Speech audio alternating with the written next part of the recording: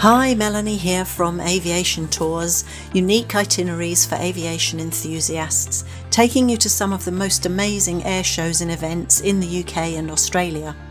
They're leisurely, comfortable, fun, escorted, and to all the places you've been wanting to visit.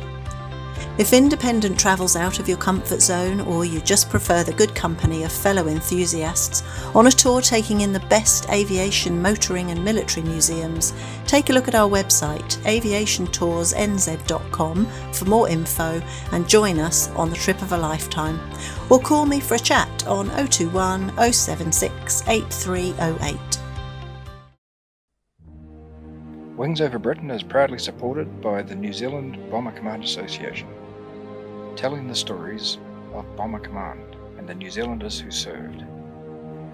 Wings Over Britain and the Wings Over New Zealand show greatly acknowledges the fantastic support from Peter and Carola Wheeler of the Hauraki Brewing Company. And we'd like to acknowledge the awesome support from Mel and Kev Salisbury and Aviation Tours NZ. And a huge thanks to all the others out there who kindly supported the tour and the series. Without them, the series wouldn't have been made.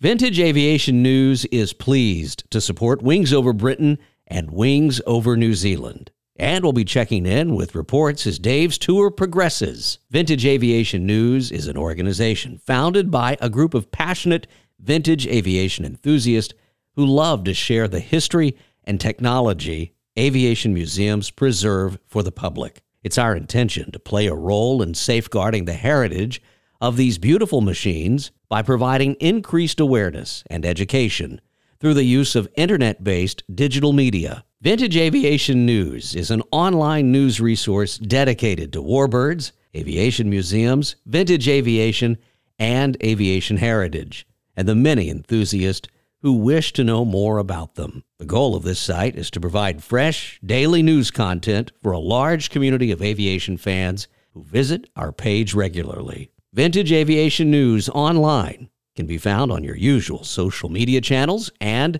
at vintageaviationnews.com.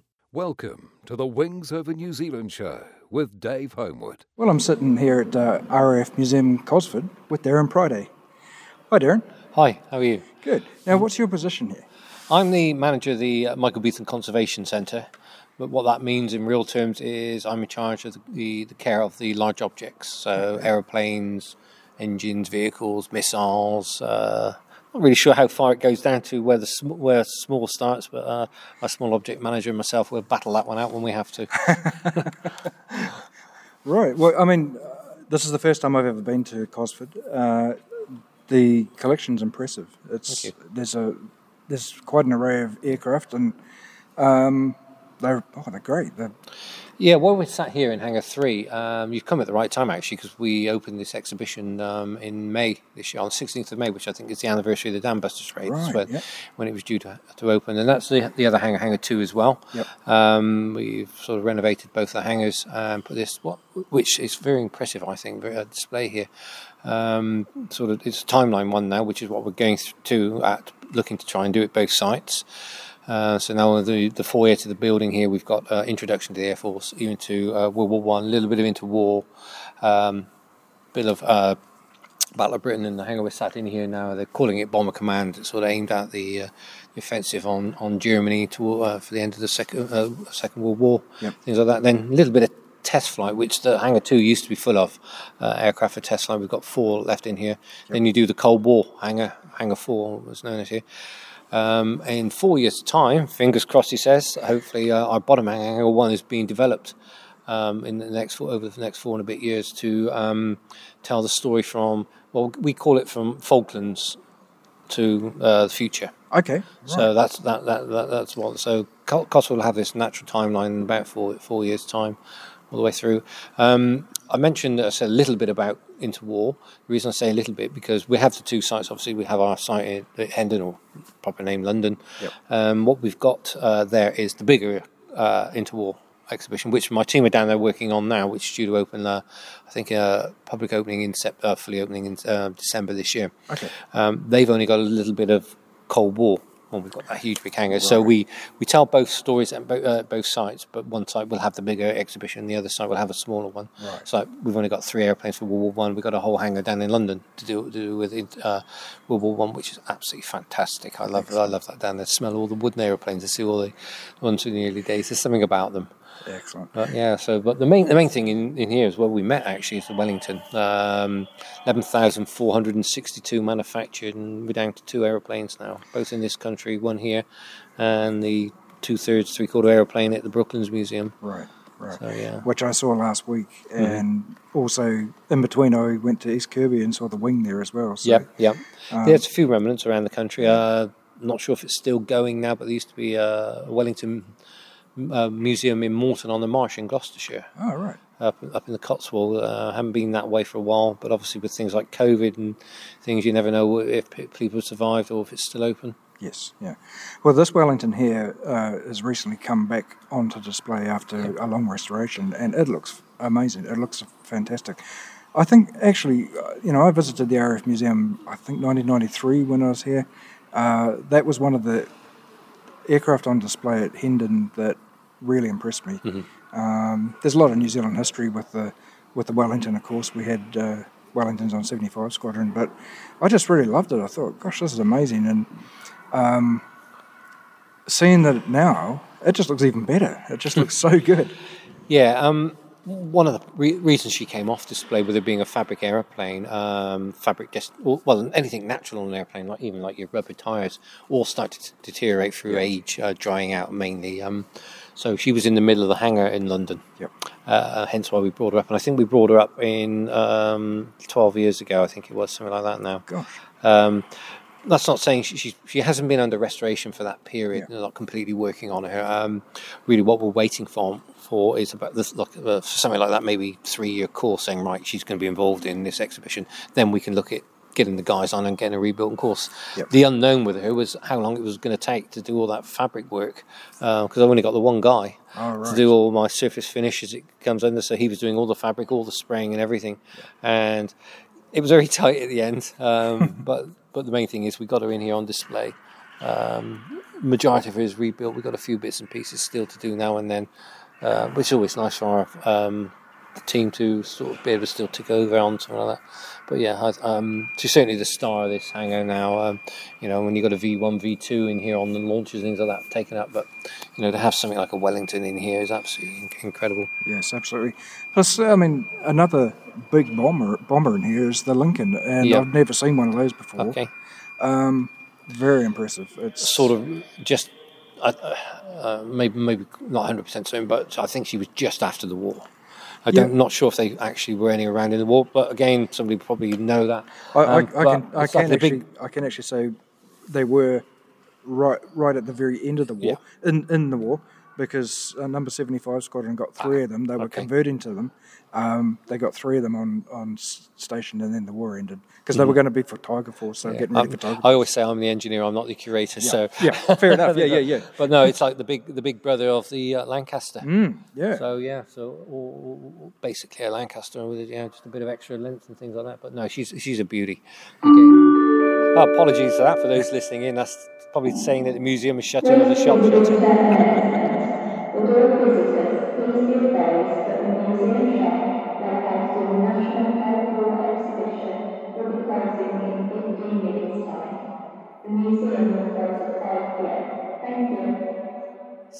So there's us come find a nice quiet corner in the museum and get interrupted by a tannoy. I haven't got a clue what was being said, to be honest. No. It's like all tannoy systems, isn't it? The only word you understand is thank you at the end.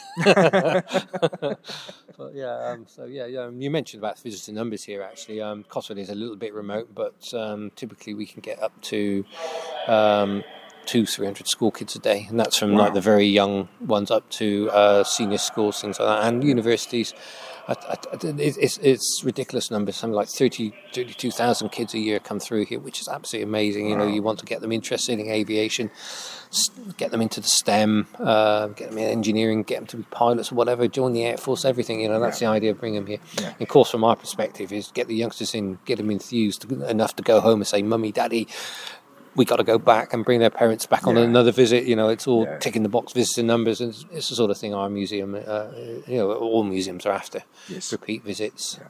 That's one thing that I've noticed. I've been travelling around all different museums over the past 2 and a bit weeks, and everywhere I've gone, there's been lots of school kids on tours, and that's great. I mean, I don't really see that in New Zealand. Mind you, I may just pick the wrong day, but it is good to see that kids are getting the education through the museums, and you've got brilliant museums in this country. Thank you. Yeah, we do. And one thing I haven't explained, and just to make anybody clear, that the RAF Museum, we don't fly and we don't engine run. Yeah. So the objects in here, we keep them for in original condition for as long as possible. Yeah.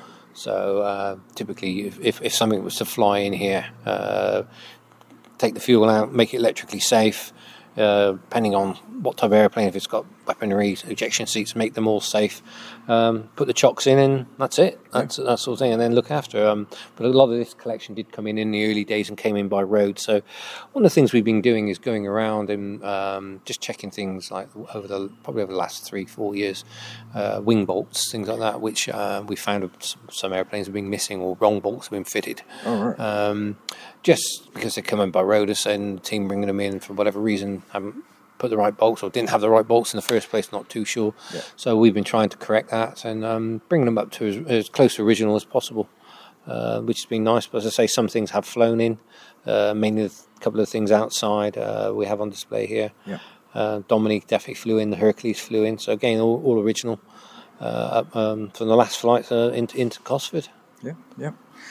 And you mentioned outside, there's a number of aircraft. I guess it's not a criticism, but I guess like every museum, you need more hangar space to try and get some of these things indoors. Yeah. But some of those aircraft are pretty big. So is there a long-term plan to expand buildings so that you can... at the moment, I'm not seeing anything in writing. There's been talk of the bottom field here at Cosford, on the Cosford side, where we've got the VC-10 and the Hercules, to have a super hangar there for external airplane.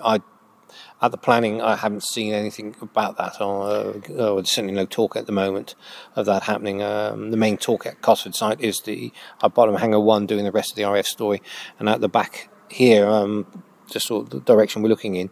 I'm not sure if you know, we've got a reserve collection at RAF Stafford. Oh, yes, I have heard of that. Yeah. We're going through the lottery grant process at the moment to have a big storage facility built out here, so we can shut that down. And that will be an interactive storage facility as well. Not sure exactly what that means, and I don't think anybody in the museum knows exactly what that means in terms of what it will look like, because we're still in the development phase. As I say, that's due to happen over the next 4 or 5 years, but some interaction, whatever that means. Big windows so you can look inside, a walkway where you can go through the middle, high view and galleries. Maybe yes to all those, I don't know. I'm saying we're sort of developing it all at the moment.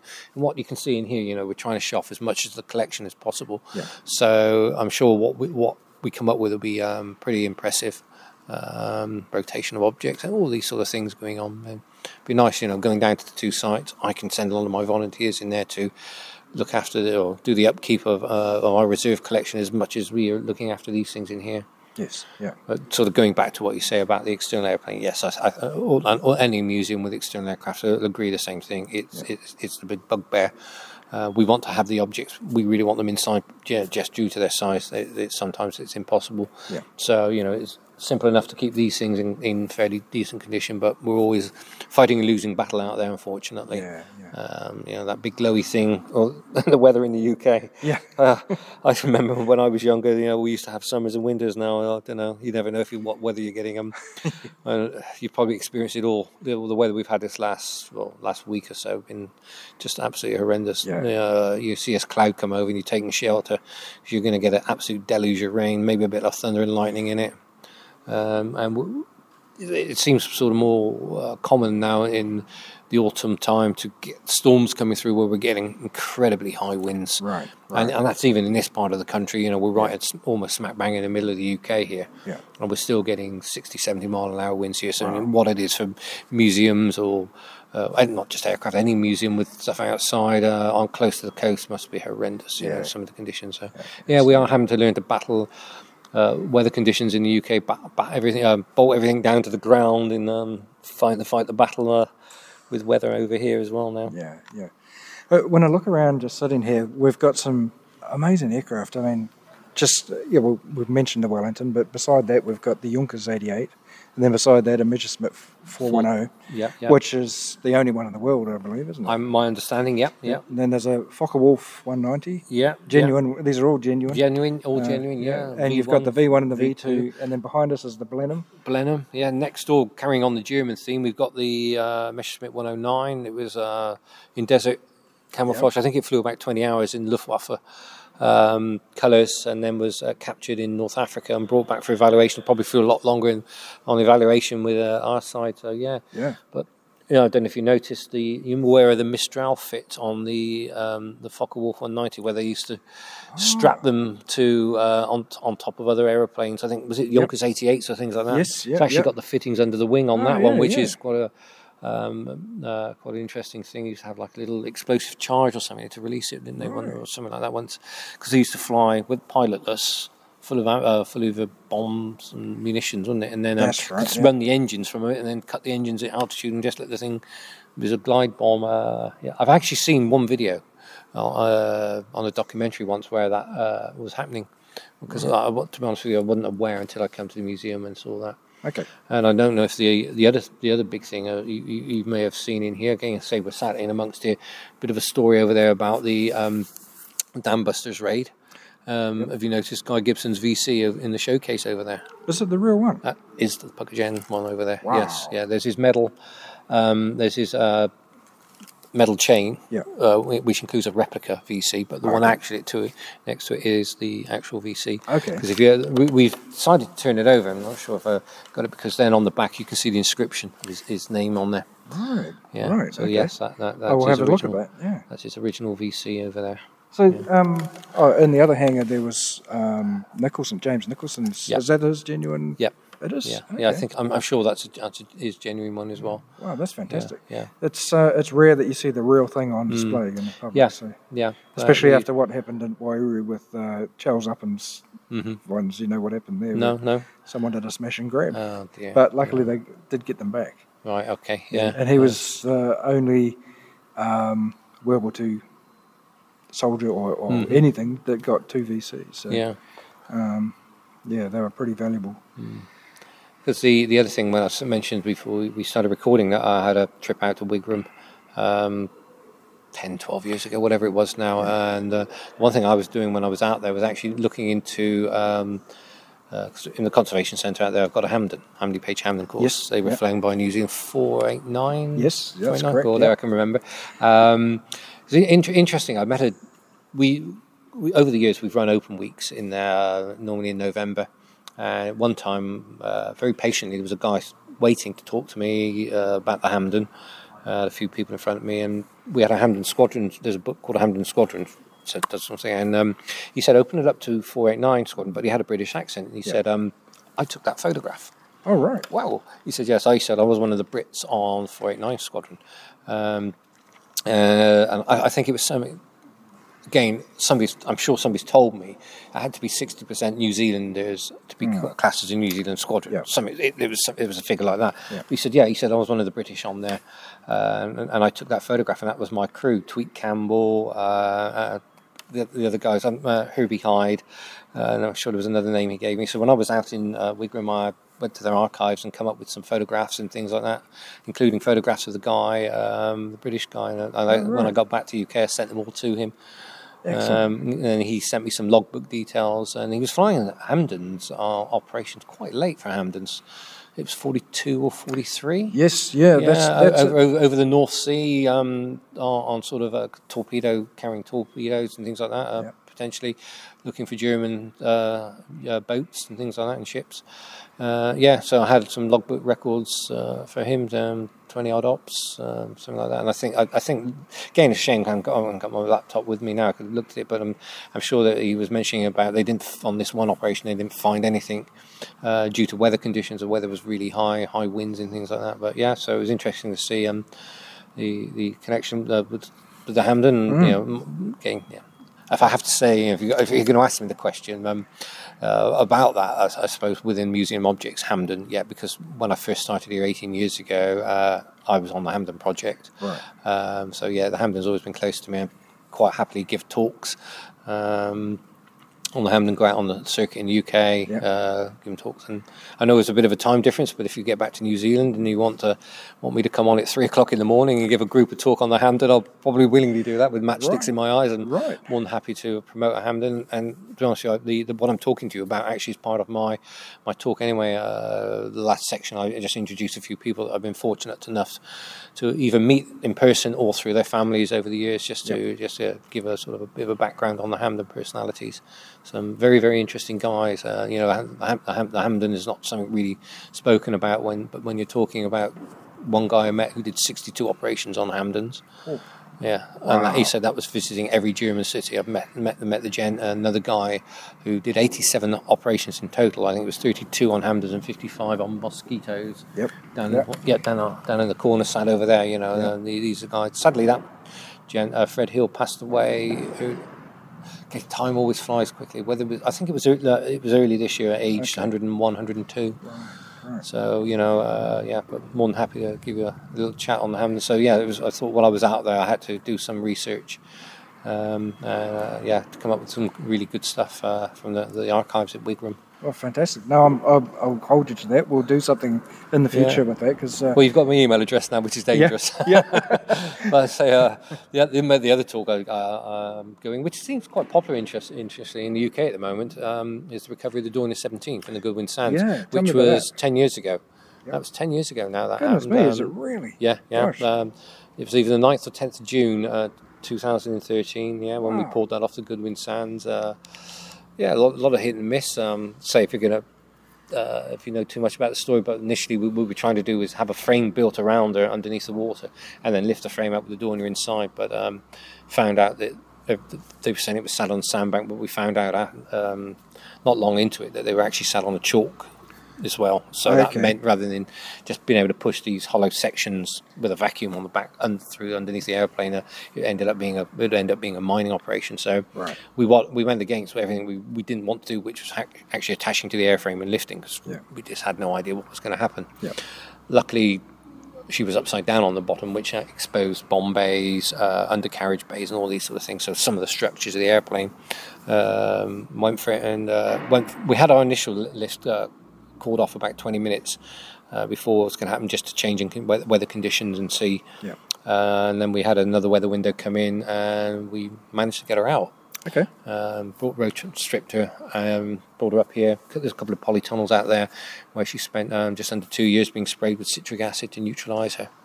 And then she spent a couple of years in dehumidification in there just to suck as much moisture out. So she's sat in my place at the moment.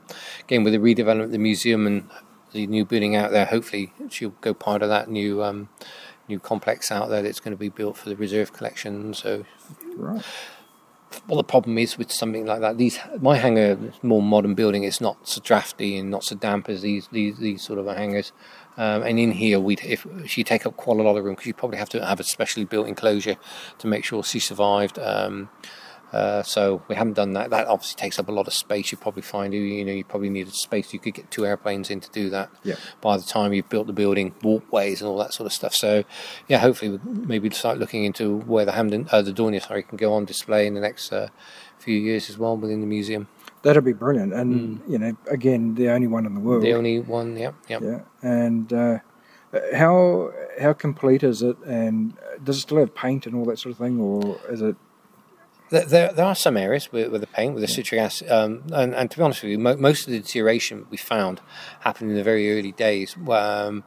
What we got out, she didn't deteriorate too much after that. Okay. What we did then, as I say, my take on it, and there's probably some truth to it. And once she hit in and went down, I think this marine deposit cocooned her. Yeah. And that probably come in within, I don't know, a year or two, and then preserve stuff underneath. Once we got her out, she was quite heavy because of all this on her. The idea then was to remove all that marine growth that it'd gone on. I don't know what was in it really, probably a bit of sand, probably a bit of chalk, anything that was suspended in it could just clamp itself and just sort of block up all the airframe. So that's the idea with the citric acid we were using, was to try and dissolve all this stuff off, and which worked quite well. Oh, right. All the smaller objects, we just get a lump that looked like a rock in a shape of something, and we just very carefully soak it again in citric acid. We could do that in tubs.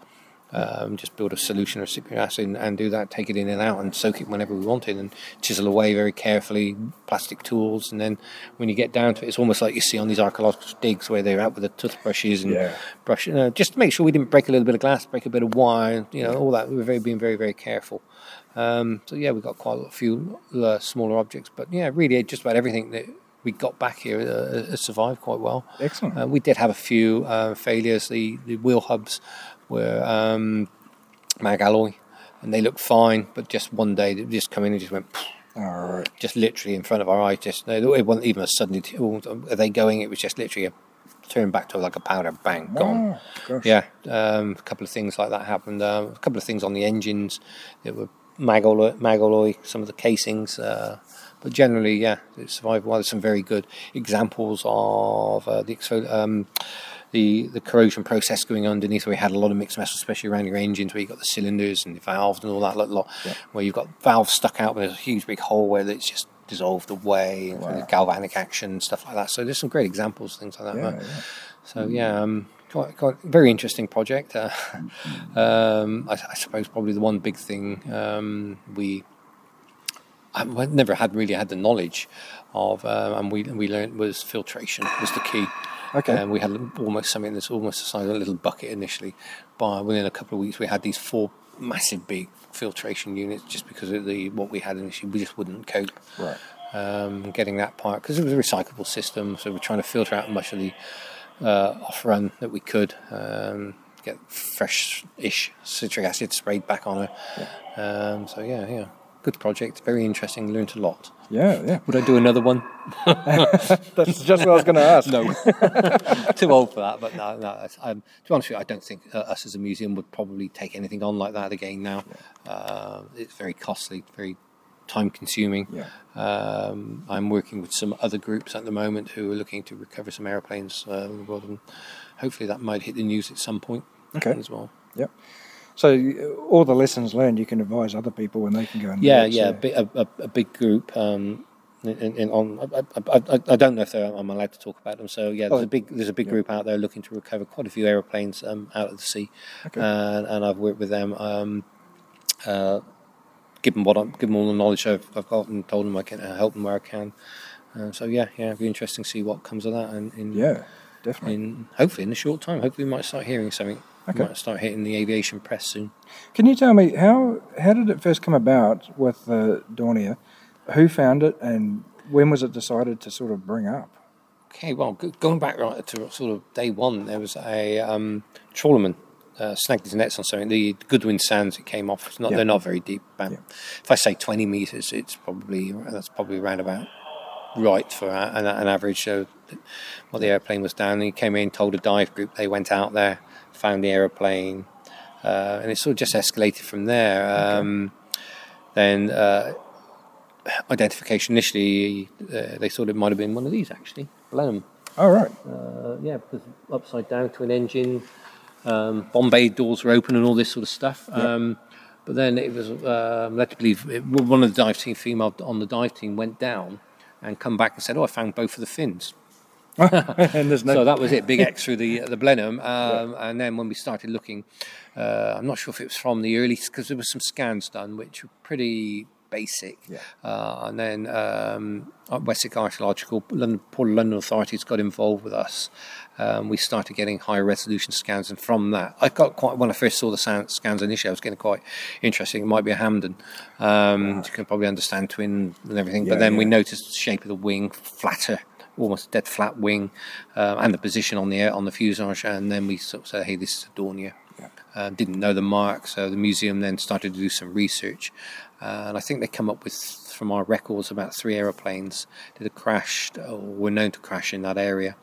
2 of them had come from altitude, and the third one was classed as landing on the Goodwin Sands. And I think, looking at what we've got, this is it's that one 5 KAR. Okay. So we've never found a marking to confirm that. Right. I'll add that in.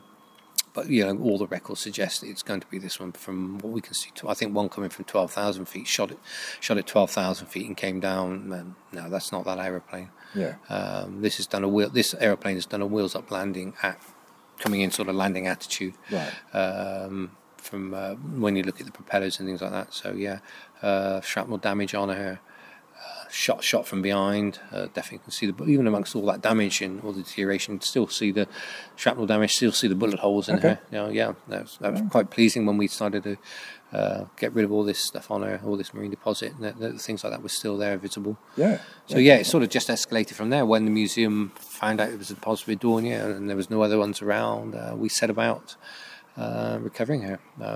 Worth pointing out at the moment that there was nothing come out of the public. Nothing come out of the public purse. It was all done through corporate sponsorship, lottery grants, well-wishers. One of these, dial this number, donate money. So we did it all through that sort of process, which was very. We had this thing where we mentioned earlier that the first lift got cancelled, and that was almost the end. We really thought, we didn't have a great deal of money left in the pot, and could we go on for another week or so when it looked like the next weather window was coming in, and we were very fortunate. We managed to carry on. There were a couple of little other things that almost ended it during that period. More to do with the units that were out at sea having issues and things like that. Not necessarily down to the airplane or the dive team, things like that. But in the end, to say it was quite surreal, really. You sat there, you'd seen all this work going on, and a lot of bad weather. We spoke to local fishermen as part of the project. When's the best time to go in the North Sea to recover an aeroplane? And they said, May's the calm month. Not that year. It was horrendous. The sea was horrendous. Oh, wow. But anyway, you can only act on what you know, and I'm sure they told us what they knew. So got her out, and when just sat there, and this guy went down, and incredibly professional. Obviously in my industry, I don't really get to work with these dive companies, and they can only go down at certain times, slack water, when the tide's turning, and they would have a window of about 40 minutes, and then they put a lot of strops on. To be honest with you, every strop was right in the right place where we'd advised them to put them. And then they said, look, the weather window, somebody went in, the backup diver went in with him, so there was only one guy really down doing all the work. About 20 minutes later, he come up, put thumbs up, said send down the jib arm, connected up to that, and then next thing you know, somebody said lift, and you sat there thinking, oh, cracky, all this work, all this effort, and there is an aeroplane underneath there. And dragging out, and you can just imagine then the emotions of everything, and quite a few different emotions. One, I was hoping, because they got it out of the water, you're just hoping at that point she wasn't going to break up on you. Got her down on the dumb barge, and you're thinking, crikey. And then the next sort of change. Oh, crikey, what have I got that in for now? Look at all that work. Look at all that deposit. She stunk to high heaven. But again, we're engineers. We like a challenge. That's probably the biggest challenge I've ever had in my life, without a doubt. But as a team, my paid staff and the volunteers, we all got stuck in and just did what we had to do, which was try and save her as best we could. Excellent. So the Wellington's recently come out of restoration. It's still just a few things to be still put on it. But is there anything else that's being restored at the moment, or is going to go into the restoration shop? Actually coming out, just mentioned a team are down in London doing this interwar area. We've got a meeting, I think, tomorrow afternoon to decide where the aircraft that come out of there, where they're going to end up. But eventually there's going to be a slot down there for the Hampden. So she's going to go to London with no wings. Yep. It's just going to be the fuselage only, and some of that is replication because some of it didn't come back. But I need to talk with our exhibition team to show them what we've got and how we can represent the Hampden. But the good thing is as well, because what we're trying to do, most museums can't do, is allow you access into some of these objects. You're walking past, you're seeing all these beautiful objects. You don't get to see what they're like inside. With the Hampden and the way the wing is designed, the wing box, when the wing fitted, the wing box is obviously going to be off, and that allows a walk-through area. Oh, yeah. It's about 6 foot, so people like myself would bang their head, but again, it's access for all people in wheelchairs. Young kids can walk through this area. What we've actually done with the forward fuselage, we've put it onto casters. Yep. So we can move it forward, so we can have it as a walkthrough for anybody. But if we got a team of volunteers or something in it, in time we can connect up the 2 sections. People can be told about their heads, and they can get to walk through and look at the cockpit, look at the back end. So yeah, it's going to prove quite popular from that perspective. And of course, the good thing is nobody's climbing inside, so we're not damaging the object. People are getting to see inside, so it's sort of a win-win situation. That's when we a go down great there. idea, I've told the museum they need to clear the whole hangar so I can have my whole story written everywhere around the wall. But no, it'll be great to see what it looks like, because we've got the original. We've made a replica tail boom. We've got the original. We were trying to repair it. We were starting to lose so much material. In the end, we said no. Right. Let's keep it. The forward fuselage, I think we've made a complete replica to the drawings, but we only had about 1/6 or 1/8 of it come back. But again, it'd be great to have that on a stand next to the replica in the position it would be in, things like that. And a few little things like that we can do. Anything that come back with the tailplane all been incorporated in, so it's sort of a replica, but also incorporating the original parts as well. So all sorts have gone on. Conservation's gone in there because we know there was a fire. You could see there was evidence of a fire, and we believe we found the start point. There was a wire box with a bullet hole straight through it, and it was all scorched on the inside. So we didn't do anything with that. All we've done is just conserve that part. So, sort of a bit of all sorts gone in: replication, restoration, conservation, everything gone into this one project. So, yeah. Wow. I hate to say how many years that's been going, but I think she came to the museum in about 91, 92. Right. But again, we have so much. We're quite a small team. We have so much going on, and it's the first object that we would just leave alone to get on with the next exhibition. So she was ticked over. It's probably been about the last 7-8 years that she's made some progress, and we decided we'll bring her up to display standards. So yeah, I'm really looking forward to that. Great. Hoping to, when she goes, she's going to go to a London side anyway, as mentioned.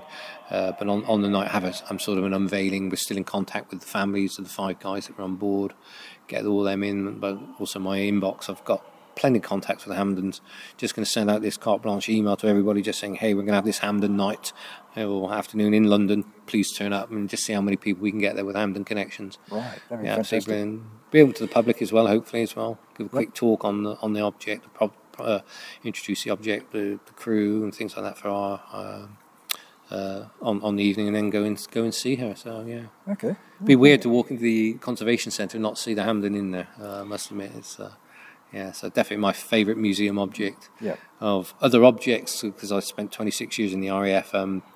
My very first out of training and my very last aeroplane before I left the Air Force was a VC-10. So that's obviously that's my little baby. That one down there as well. Yeah. There is one thing wrong with the VC-10 down there, and I'll admit that.